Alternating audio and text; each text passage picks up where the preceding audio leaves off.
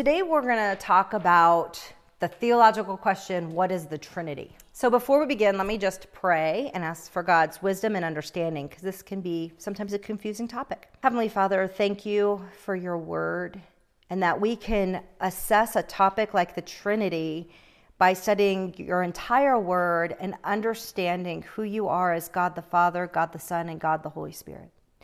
I pray that in this conversation, things will be made clearer, less confusing, less mysterious, and that it would help us to worship you better as a triune God.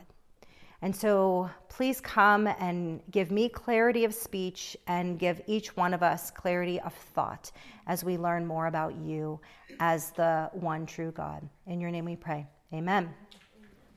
All right, so the doctrine of the Trinity. It is this, that there is one God who eternally exists as three distinct persons. God the Father, God the Son, who is Jesus, and God the Holy Spirit. Each person is fully God. So I'll say that first part again, that it's one God who eternally exists in three distinct persons. So God, in his very being, has always existed as more than one person. He did not create the Son or the Spirit. Eternally, there were three persons as one God. All the attributes of God are true of all three persons. Each are fully God. The only exception is Jesus has a human body now, which he did not have beforehand, before he came to earth. They were all three like a spirit, but now he continued to have his body in heaven. And God the Father and the Holy Spirit are both spirits. That is the only thing different in their attributes, would be the physical form. The Trinity is actually not a word you can find in the Bible. You can't look up Trinity and be like, oh, here are all the verses that use the word Trinity. So it's a term that we had to come up with to help us better understand who God is. And what Trinity means is triunity, which means three, or it can also mean three in oneness. Isn't that beautiful? Three in oneness. Now, the first thing to understand when you're thinking about the Trinity is that there are actually distinct roles for each person in the Trinity. They each function and do things differently as part of the Godhead. They are distinct persons, one God. So let's look at Genesis 1:26. This is where we first see this happen, when in the very first chapter of the Bible, if you read slowly, you would catch it. And it says, let us make man in our image. So there is more than one person involved in creation and in creating mankind. So we want to think about, well, what role did each member of the Trinity carry out in creation?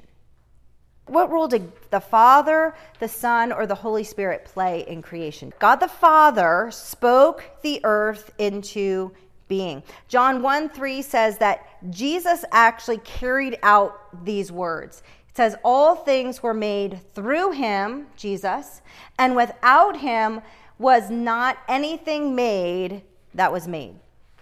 So God the Father said, let's make creation. Jesus helped create it, and then the Spirit of God hovered over the face of the waters, which means he sustained God's presence in creation. The Holy Spirit sustains God's presence in creation. Here's another question. How are there different roles within the Trinity when we think about our salvation? In salvation, God the Father is the one who sent the Son, Jesus. And he sent Jesus with a specific mission in mind, John 3:16, right? For God so loved the world that he sent his only Son, right? And then Jesus obeyed the will of the Father, that is in John 6:38. And then when Jesus went back to heaven, he sent the Holy Spirit to finish the work in us, the sanctifying work that needs to happen to help us become more like Jesus and pursue perfection and holiness. There are also different roles we can see in the book of Jude. Jude, verses 20 and 21. It says this, "Build yourselves up in your most holy faith, and praying in the Spirit, keep yourselves in the love of God, waiting for the mercy of our Lord Jesus Christ that leads to eternal life." So the roles we see in this verse are we are to be praying in the Spirit. That there is something about saying, Holy Spirit, help me to pray. Help me to pray what you want me to pray. Help me to pray the Lord's will. Guide me in my prayer. And then the next thing we see is that we are to be keeping in the love of God. That the Father, the eternal Father loves us so much, he sent his Son. That we can rest in that love. And then where does mercy come from? Jesus, because Jesus paid the price for our sins, and he is offering us mercy at the cross that leads to eternal life. We see another example of the Trinity in Matthew 3:16 and 17 when Jesus was baptized. It was there that 3 different activities were happening. God the Father was speaking, right? He said, "This is my Son in whom I am well pleased." Jesus was physically being baptized, and then the Holy Spirit was resting on Jesus. In fact, this passage is the first time the people got to see the Trinity for themselves. They might have alluded to it in these Old Testament verses we read, but this is the first time it became evident there is a triune God. So both Jesus and the Holy Spirit, as we see through the narrative of the New Testament, submit to the Father, but they are still in equal deity to the Father. There is a sense of submission in their roles, but it does not make them less God. The next thing we want to focus on is that each member is distinct in their personhood. This is crucial to understand that each member of the Trinity are distinct in their personhood, meaning Jesus cannot be the Holy Spirit. Okay? And Jesus is clearly not the Father. And the Holy Spirit is not the Father. They are all distinct and separate. And here's an example of what I hear people say because they're not always thinking about how they are distinct persons. And maybe you have heard this or even said this yourself, that to say something like this, the Spirit inside of us is Jesus' Spirit, as if Jesus is inside of us. But it's the Holy Spirit that's inside of us. He is his own person. It's not, oh, Jesus had a spirit and we've infused Jesus' spirit in us. No, that is the Holy Spirit, a separate person than Jesus. How do we know that? Where biblically does it say Jesus is right now? Jesus is seated, because his work is complete, at the right hand of the Father. That is why he sent the Spirit to be in us while he is seated at the right hand of the Father, if we're going to think positionally, right? Though we know God the Father is what? Everywhere. We talked about that the other week, right? So to understand that, and because sometimes you hear this mixture of like, almost like Jesus owns the Spirit and then that's in us, and that's not what it is. So let's talk about Jesus first. Jesus is God. And if there is any church that says anything different, then that is an unbiblical, unchristian, possibly a cult type of view. Jesus has to be seen as God. John 1:1-2 says this, "In the beginning was the Word, and the Word was with God, and the Word was God. He was in the beginning with God." And this is referring to Jesus. The Word is Jesus, showing that he is eternal and yet distinct from the Father. Jesus is seen as our advocate, as our high priest before the Father, and he's interceding for us. So he has a specific role with the Father about us, right? He's our advocate and he's interceding for us. That is Jesus' role. Now, an example would be the Jehovah Witnesses will say that this verse means they will write this, if you read their Bible, it says the Word was a God. And that A changes the whole meaning of who they see Jesus to be. When they say the Word was a God, it means he's not fully divine, because they believe we all can become little gods when we die. Okay? So this is a problem because they are misinterpreting the scripture, and any Greek scholar would say that is not what the Greek says. No Greek scholar has ever affirmed how the Jehovah Witnesses have put this into their Bibles. So it is unaffirmed by Greek scholars. Hebrews 1:3 says that Christ is the exact imprint of the nature or being of God. He's an exact duplicate. And that's why Jesus was able to see, if you've seen me, you've seen the Father, right? So we can see and learn who God the Father is because we had evidence of Christ on earth. Titus 2:13 says, our great God and Savior, Jesus Christ. This proves Jesus is God, right? Our great God and Savior, Jesus Christ. 2 Peter 1:1 says this, the righteousness of our God and Savior, Jesus Christ. Again, he's being claimed as God. And then Romans 9:5 says, according to the flesh is the Christ, who is God over all. Jesus is seen as God over all creation. And then John the Baptist quotes in Isaiah, if we go to Old Testament, Isaiah 43, he's prophesying Christ's coming, in that he also says in Matthew 3:3, and this is the prophecy. It says, in the wilderness, prepare the way of the Lord. So Jesus is being called Lord here. Make straight in the desert a highway for our God. So John the Baptist's whole role was to make known that God was coming to earth, and that God was Jesus, right? And so these are all verses you could sit down with a friend that is a Jehovah Witness and say, let's not look at that one verse in your Bible that says a God. Let me show you how many times the Bible confirms Jesus is God, right? And that's important for us to see and share with others. Here's something interesting. When you read words that don't say Jesus, God the Father, right, Holy Spirit, what about the word Lord? When you read the word Lord in the scriptures, this usually, not all, I'll show you some exceptions, but usually it means Jesus, God the Son. So when you read something, Lord, Lord, this usually means someone is talking about Jesus. Think about when we share the gospel, we say, do you want to make Jesus Lord of your life? We say Jesus is our Lord and Savior. It's in our vernacular as Christians. But yet sometimes when we read the Bible, we're like, well, who's the Lord? Which one of the Trinity is the Lord? Well, it's Jesus.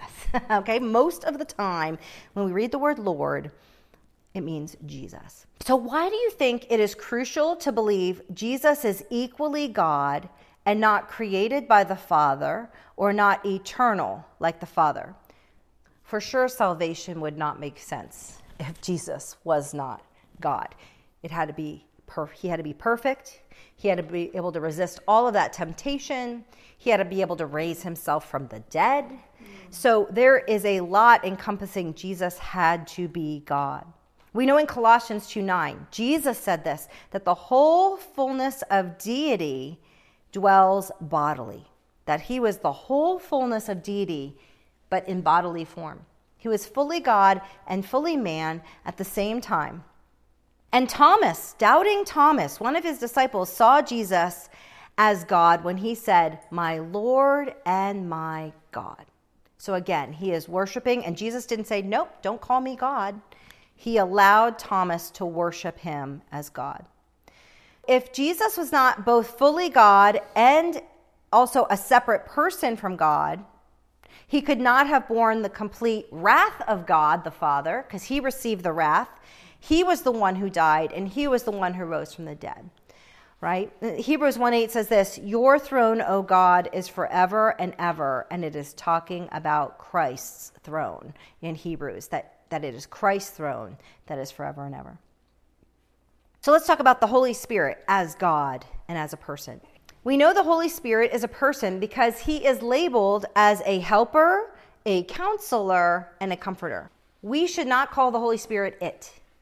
Okay, I hear a lot of people say, well, it. I'm like, the Holy Spirit is a person, so we're going to give him pronouns in our English language, okay? He's not an it. I've heard that many times. And so we want to realize he is a part of the Trinity as a person. Now, one confusing verse is 2 Corinthians 3:17. Because it starts using the word Lord and relating it to the Spirit. Listen to this. It says, now the Lord is the Spirit, and where the Spirit of the Lord is, there is freedom. Because normally Lord means Jesus, people can often assume that's who this verse is about. But that's not the case here, because the subject in this sentence is the Spirit. And so the Spirit is also being called Lord. I like this because when you are given the Holy Spirit, once you become a believer, I say he's a gentleman and he is in your life, but you will have no empowerment to overcome sin. You will have no boldness to share your faith unless you say, Holy Spirit, I want you also to be Lord of my life. Guide me, empower me, help me to live the life you want me to live. Help me to become more like Jesus. So in a sense, even though almost all scripture, Lord means Jesus, in this scripture, in 2 Corinthians, we are seeing that the Spirit is also Lord, that we need to submit to him and say, you take control of my life, Holy Spirit, not me. I don't want to live right in the Holy Spirit. I want to live in the Holy Spirit, and I want you to guide and lead my life. And so that is why that verse is so important, because when we submit our desires and our own flesh to the Holy Spirit, there will be freedom. We also know that the Holy Spirit is God because in Acts 5:3, there was the story of Ananias and Sapphira. And I don't know if you remember, but the church was gathering. People were pretty much having yard sales or selling their houses. And they were giving the money to the church. And they lied and said they had given all their money when they had not. And when they lied, how it was communicated was you lied to the Holy Spirit. And that they were not lying to man, but they were lying to God. So this is a clear verse of equating the Holy Spirit to God, and that when we lie, we are lying to the Holy Spirit, who is also God. Next, God the Father. What's the Bible say about him? Well, when the Bible refers just to God, it usually means God the Father. That's normally who we are talking about. And we see this in 1 Corinthians 12, verse 4 through 6. It says, there are a variety of gifts, but the same Spirit, meaning the Holy Spirit. And there are a variety of service, but the same Lord, which is Jesus. And there are a variety of activities, but the same God, which is the Father, who empowers them all in everyone. So again, even this verse shows the Trinity. Where else is the Trinity mentioned in the Bible? Well, did you know the Trinity is mentioned in the Tower of Babel story? That in Genesis 11:7, they are watching these people build this huge tower that they're trying to get to heaven by their own means. And what it says in Genesis 11:7 is the Father says, come, let us go down. And they're confused, their language, so that they could no longer build. So again, you see God making a decision in community with the Trinity saying, let us go do this together. Let us go down and confuse their language. Isaiah 6:8. They're talking to Isaiah the prophet, and it says, whom shall I send? As if God the Father is sending, but who will go for us? So God the Father sends, but who will go for us? Because we're all united in the mission, the Father, the Son, the Holy Spirit, and they need a prophet to go and speak to the people. So again, you see, even though one's singular, the other is plural, right? Whom shall I send? Who will go for us. In 2 Corinthians 13:4, it says this. This clearly shows the Trinity as well. The grace of the Lord Jesus Christ. Oh, look, there it is. He's Lord, right? And the love of God. Are we seeing a theme? That love comes from the Father. And the fellowship of the Holy Spirit be with you all. Why fellowship with the Holy Spirit? Because he's the one that indwells you. He's the one that empowers you. He's the one that speaks to you. He's the one that convicts you of sin. He's the one that has you want to repent. He's the one that gives you wisdom what to say. He's the one that helps you to forgive. So the person you might have technically the most fellowship with in the Trinity is actually the Holy Spirit. You see that in that verse. 1 Peter 1:2 says, according to the foreknowledge of God the Father, in the sanctification of the Spirit, for obedience to Jesus Christ, and for sprinkling with his blood. So what do we learn about each person in the Trinity in this verse? God the Father has the foreknowledge of what is going to happen, what needs to happen, and what will happen, right? But where does sanctification happen? Sanctification means becoming more like Jesus, getting closer to perfection and holiness. And who helps us with our sanctification but the Holy Spirit? Holy Spirit, right? Again, dwells in us. He needs to be Lord as well. Why? For obedience to Jesus Christ. We cannot be obedient to Jesus Christ without the empowerment of the Holy Spirit. And then we don't want to use, here's a verse that could be misconstrued, 1 John 5:7. This verse says this, which seems great at first. For there are three that bear record in heaven, the Father, the Word, and the Holy Ghost, and these three are one. And this seems like, whoa, this is like one of the clearest verses on the Trinity in the Bible. But it's actually based on a very small number of unreliable Greek manuscripts. And the earliest we can find this verse is the 14th century AD. So I would say don't use that verse to prove, because it's not in every manuscript and it just showed up very late. I think someone tried to put it in because in the early church, they were trying to understand the doctrine of the Trinity. So I think someone just put that in there because we don't have evidence in older manuscripts.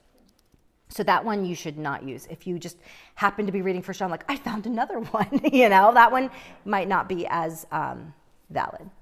Psalm 110:1 says this. This is really confusing. Listen, David wrote this. It says, the Lord says to my Lord, what? The Lord says to my Lord, sit at my right hand until I make your enemies your footstool. So right here, there's two different people being called Lord, and it's actually the Father and the Son. The Lord, the Father, said to the Son, because we know Jesus is right now seated at the right hand of the Father, and that God the Father said, I will make your enemies, under your footstool. So that is one time we see the Father being called Lord. But it's two separate people, the Father and the Son. And this showed that David, even in the Old Testament, was aware of the plurality of persons in one God. Isaiah 48:16 also has Trinitarian implications. It says, now the Lord God has sent me and his Spirit. So see, Jesus again isn't saying, and I will send you my Spirit. Jesus is seeing himself distinctly separate from the Holy Spirit. And this was spoken by Jesus. So this includes all three persons of the Trinity in Isaiah 48:16. And then finally, Matthew 28:18 through 19 shows that they are all equal, because it says, go and make disciples of all nations, baptizing them. And when you're baptized, what do we say? In the name of the Father and the Son and the Holy Spirit. So they are seen as God within even our ordinance of baptism, that they are all present as we are getting baptized. So let's talk about how can then it be called only one God, right? We just clearly showed how there are three distinct persons in the Bible. Yet the Bible constantly emphasizes there is only one God. There is only one God. God is only one being. So Romans 3:30 says this, God is one. 1 Timothy 2:5, this is one God. So the Trinity is a mystery that we can only describe and know in part. right? And here's what we have to be careful of, especially when we try to teach this to children or new believers.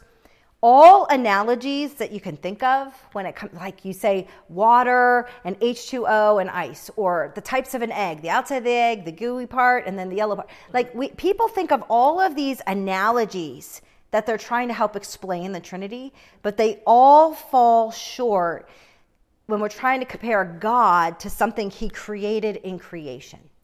And so we want to be careful of that because he's more complex than anything he ever created. So we cannot have a great analogy to explain the Trinity. And here's a reason I would suggest we don't use these faulty analogies, because Scripture nowhere uses an analogy to teach the doctrine. I mean, Jesus was full of giving parables. Jesus was full of giving stories, but not once did he or any of the early church fathers feel it necessary to use an analogy to teach the doctrine of the Trinity. So maybe we should shy away from that because we're showing something false when we do that. Deuteronomy 6, 4-5 says, "Hear, O Israel, the Lord our God, the Lord is one." Another example, Isaiah 45, 5. "I am the Lord, there is no other. Beside me there is no God. There is no other God beside me, a righteous God and Savior." This is in Isaiah. "A righteous God and Savior. There is none beside me. Turn to me and be saved, all the ends of the earth, for I am God and there is no other." I mean, it's just, there's no other God. There's no other. Now, obviously, it's because they were dealing with other people around them that believed in multiple gods, right? And multiple false gods. And so what God is trying to emphasize in the Old Testament, though we now know he is three persons, is there's only one true God. And that God is more unique than any other God that our minds or hands can create. 1 Timothy 2:5 says this, "There is one God, and there is one mediator between God and men, the man Christ Jesus." Romans 3:30 says God is one. 1 Corinthians 8, "There is one God, the Father, from whom are all things and for whom we exist." Because there is only one God, this is where it gets a little heady, there's only one will. They all have to have the same will, the same desire, the same wanting of an outcome. There has never been a disagreement between the Father, Son, and the Spirit. There's always been three distinct expressions. So Christ had said, you think about him in the Garden of Gethsemane, and at that point, Christ seemed to want there to be another way to save us than the cross, right? But what was his answer? "Not my own will, but the will of him who sent me." And so he shows submission and agreement still, even if he knew it would be a very hard path for it to be the will of the Father. Does that make sense? Because sometimes people say, "Oh, but look, Jesus had a different will." No, he submitted always to the will of the Father. Next, there's unity and diversity within the Trinity. We see unity and diversity in the world as a reflection of that Trinity. Now, some people might say, well, isn't it a contradiction to say it's one God, but he's three persons? Isn't that a contradiction? But our answer to that should be no. It is not a contradiction. God is three persons, but there is one God. And we can just say it is something we don't understand fully, but different aspects of both of those statements are found in Scripture, so we have to believe it, even if it doesn't fully make sense. So here's how you would summarize in 3 points the teaching of the Trinity. God is three persons. That's your first point. God is three persons. Your second point is each person is fully God. Each of those three persons are fully God. But there is only one God. We see evidence of all three of those statements throughout Scripture, even if our minds cannot comprehend how it all goes perfectly together. So the errors come when you deny any one of those three statements. Oh, okay, God is three persons and each person is God, but I can't believe that God is one God. That is an error. You can't do that. So I'm going to teach you some of the real terms of how people get the Trinity wrong. And the first one is called modalism. Modalism, sometimes people call it Sabellianism, but modalism is the main term.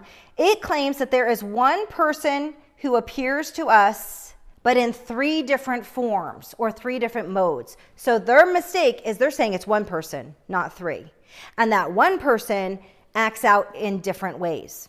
It makes God more similar to a human who plays different roles at different times. Like I'm a wife, I'm a mother, I'm a missionary, I'm a teacher, I'm a friend, I'm a sister, right? We have different roles in life. But I'm not a different person for all of those different roles. And this is where modalism has a problem. It denies that the 3 persons of the Trinity are distinct individuals, and it would deny the interpersonal relationships that they have with each other. So it denies there's fellowship within the Trinity, because I don't have fellowship with myself as a wife, and then I have fellowship with myself as a mother. Like, it's silly, right? But there's clearly fellowship between the Trinity, so we see it cannot be modalism. It cannot be one person having different roles.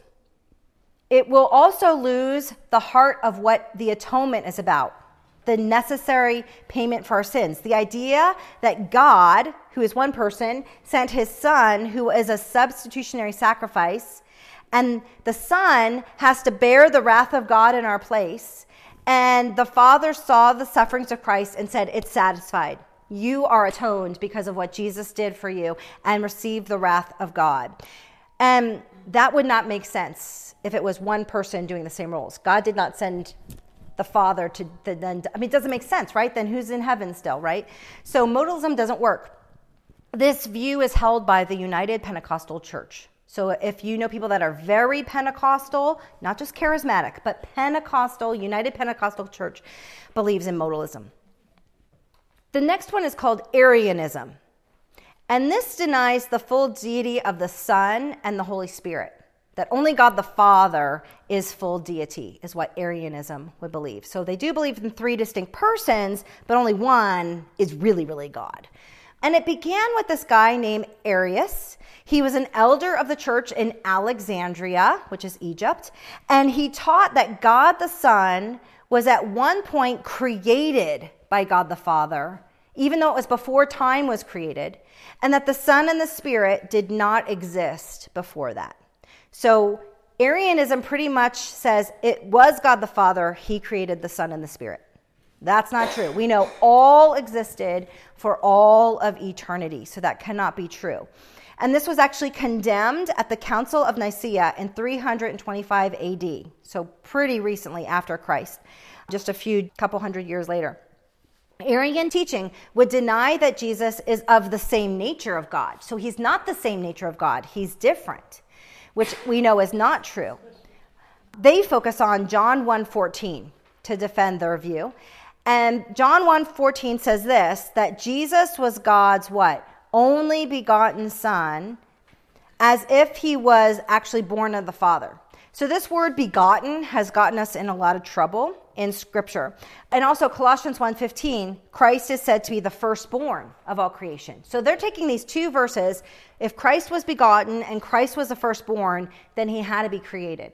And if you don't think more deeply, you're like, well, maybe so then, right? Just these 2 verses. So what do we have here? Why do we do systematic theology? Because we can't place a whole theology on who Jesus is based on just 2 verses that might sound slightly convincing versus everything else we know about Jesus. How many times did I show you verses that said he was God, he is Lord, he is, right? So all these verses way outweigh these 2 verses. But how do we reconcile begotten and that he was the firstborn of all creation? Well, we've learned that begotten cannot mean created, but it actually refers to something in an eternal relationship between the Father and the Son. So here's how the Nicene Creed, it's an ancient creed, this is how they word it. The only begotten Son of God, begotten of the Father before all ages, but begotten, not made. So the problem is no one knew how to define this word begotten in the early church, but they knew it did not mean Jesus was created. Does that make sense? So that's what they're saying. Like, all right, we're not going to deny this word begotten's there. We can't erase anything from Scripture, right? But we know begotten does not mean made or created. So what could it mean? You need to look at the word begotten as this. he is one of a kind, that Jesus is unique. So Jesus is still different than the Father, though he is still God. Though we have to realize begotten is not really ever clearly defined, even now, thousands of years later. Most modern translations, if you have a modern translation, you're not going to see the word begotten anymore. They're going to say he gave his only son, which makes sense because Jesus offered his son. The son willingly became the sacrifice. So they've taken out of this word begotten because it's confusing people to think Jesus was created, and they've put gave his only son instead. We do know, though, that the son was not created, even though it says he was from the Father, because he was sent, right, to earth from the Father. It doesn't mean he was created by the Father. How do we reconcile this firstborn in Colossians 1? It says he is the firstborn of all creation. Well, if you learn Old Testament and the idea of firstborn, what firstborn means is you have a right to all inheritance, all leadership, and all authority. I'm glad I'm a firstborn. I'm just joking. So you receive all inheritance, all leadership, and all authority. And that is what is trying to be communicated in Colossians, that Jesus has been given by the Father all inheritance. He is over the earth. God has empowered Jesus to be over the earth. That Jesus is giving leadership and Jesus has authority, right? Who's coming back to fight that battle? God the Father or Jesus or the Holy Spirit? In Revelation, it's Jesus, right? So the firstborn was given this authority. It doesn't mean he was created. You see the difference? It's about roles. It's not about him being created. And so there's a specific order in the relationship between the Father and the Son. Always the biblical pattern is that it's the Father through the Son, the Father through the Son. So we're always seeing there is some sort of submission type of relationship between them. But the third one that's a false is called subordinationism. Subordinationism. And that means that they are not equal to the Father in being or attributes, that Jesus and the Holy Spirit are actually inferior.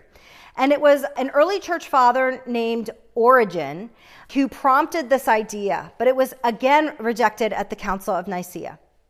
And we hold that there is what's called eternal subordination of Christ to the Father. Eternal. He has always been submitted to the Father. But what we mean by subordination or being under him is it's one of order, office, and operation. It's of order, operation, and office, not of his essence. It doesn't make him less God. So the Father has acted as the leader before creation and after the final judgment. And the pattern is never reversed. We never see Jesus leading the Father. The Son is always seen as carrying out the will of the Father. So God the Father is the one that has the plan. He initiates, he leads, he directs, he commands, and he sends. So this is the Trinity that we've kind of discussed. We need to affirm the authority and submission as positive, because sometimes we think of submission as negative, but this is how the roles within the Trinity work. The Father initiates, the Son responds. The Father leads, the Son follows. The Father is always primary, and the Son might be secondary, but he is not less than, and he is still God. So their relationship, you could think of this way, is not symmetrical. It's not symmetrical. So let me ask you this question. Why might those who hold a feminist view of male-female relationships have an issue with the eternal subordination of the Son to the Father? Why might there be a clash with those who hold a feminist view of male-female relationships when you see the eternal subordination of the Son and the Father? It's important to see here that there is a pattern of submission even within the Trinity. That's all we need to know now. But to realize, did that make Jesus less important, less God, have less character traits as the Father? No. Same character, same deity. So it doesn't make him less than just because his role had him submit to the Father. Another faulty view, we have two more faulty views and then we're done, is adoptionism. This is the view that Jesus actually lived as an ordinary man until his baptism, but then God adopted Jesus as his son and gave him supernatural powers because the Holy Spirit came on him. So this would not see Christ as eternal or divine. He just became this adopted son of God who then took on this mission. I don't know how he could have been a regular man for 33 years and never sinned unless he was already God. That's a little ridiculous of a view. And the last one is called tritheism. Tritheism. And this denies that there's only one God, but tri means three, and theism is God. So it would mean that there have to be three gods, right? Why is it one God? Why can't it be three persons that are three gods? Here's why. We would wonder who to give our allegiance to. Am I supposed to give my allegiance to the Father? Am I supposed to give my allegiance to Jesus? Am I supposed to give my allegiance to the Holy Spirit? Which one should I care about more? Which one should I really worship? It starts to get confusing if we don't understand it is one God. All receive worship. We can pray to all three of them. We need all three of them in our life to experience love, to experience mercy and grace on the cross, to experience empowerment to live this life. All are one in God. So the true Trinitary doctrine is important because what did we say? The atonement. Salvation is at stake if we don't believe in the Trinity. If one teaches that Christ was a creating being but still saved us, think about this, then this teaching wrongly credits salvation to a creature and not God himself. If we say Jesus was just a man and no creature could have saved us, only our Creator. This would exalt a creature, and it would not exalt the Creator. And then justification by faith alone would also be threatened if we denied the full deity of Christ, because how could he have been perfect, right? We are all made with sin. So the correct doctrine of the Trinity was mainly influenced by this guy named Athanasius, because again, that word Trinity is not in the Bible. And he was the bishop of Alexandria, again, Egypt, in 328 AD. He devoted his whole life to teaching against the Arian heresy that we had just talked about. And in his creed, he was clearly affirming the Trinity doctrine. And since that time, since 328, both the Catholic Church and the Protestant churches have agreed to the idea of the Trinity. We are united on this doctrine, the Roman Catholic Church and the Protestant churches. And this has been since 400 AD. That's when the term really came around to understand that God is one, but God is three persons, and all are equally God. Let me pray for us. Heavenly Father, I thank you so much that you have given us this word, that we can learn more about who you are, that you are one God in three persons, Father, Son, and Holy Spirit. And I just pray that this time of studying the Trinity in the Bible and this theological term would help us to have a better relationship with you, that we'd be able to worship you better, pray better, and commune with you better throughout our lives. And so may we honor you. May we continue to desire to become more like you, and help us to be able to articulate the Trinity to others as well. In your name we pray. Amen.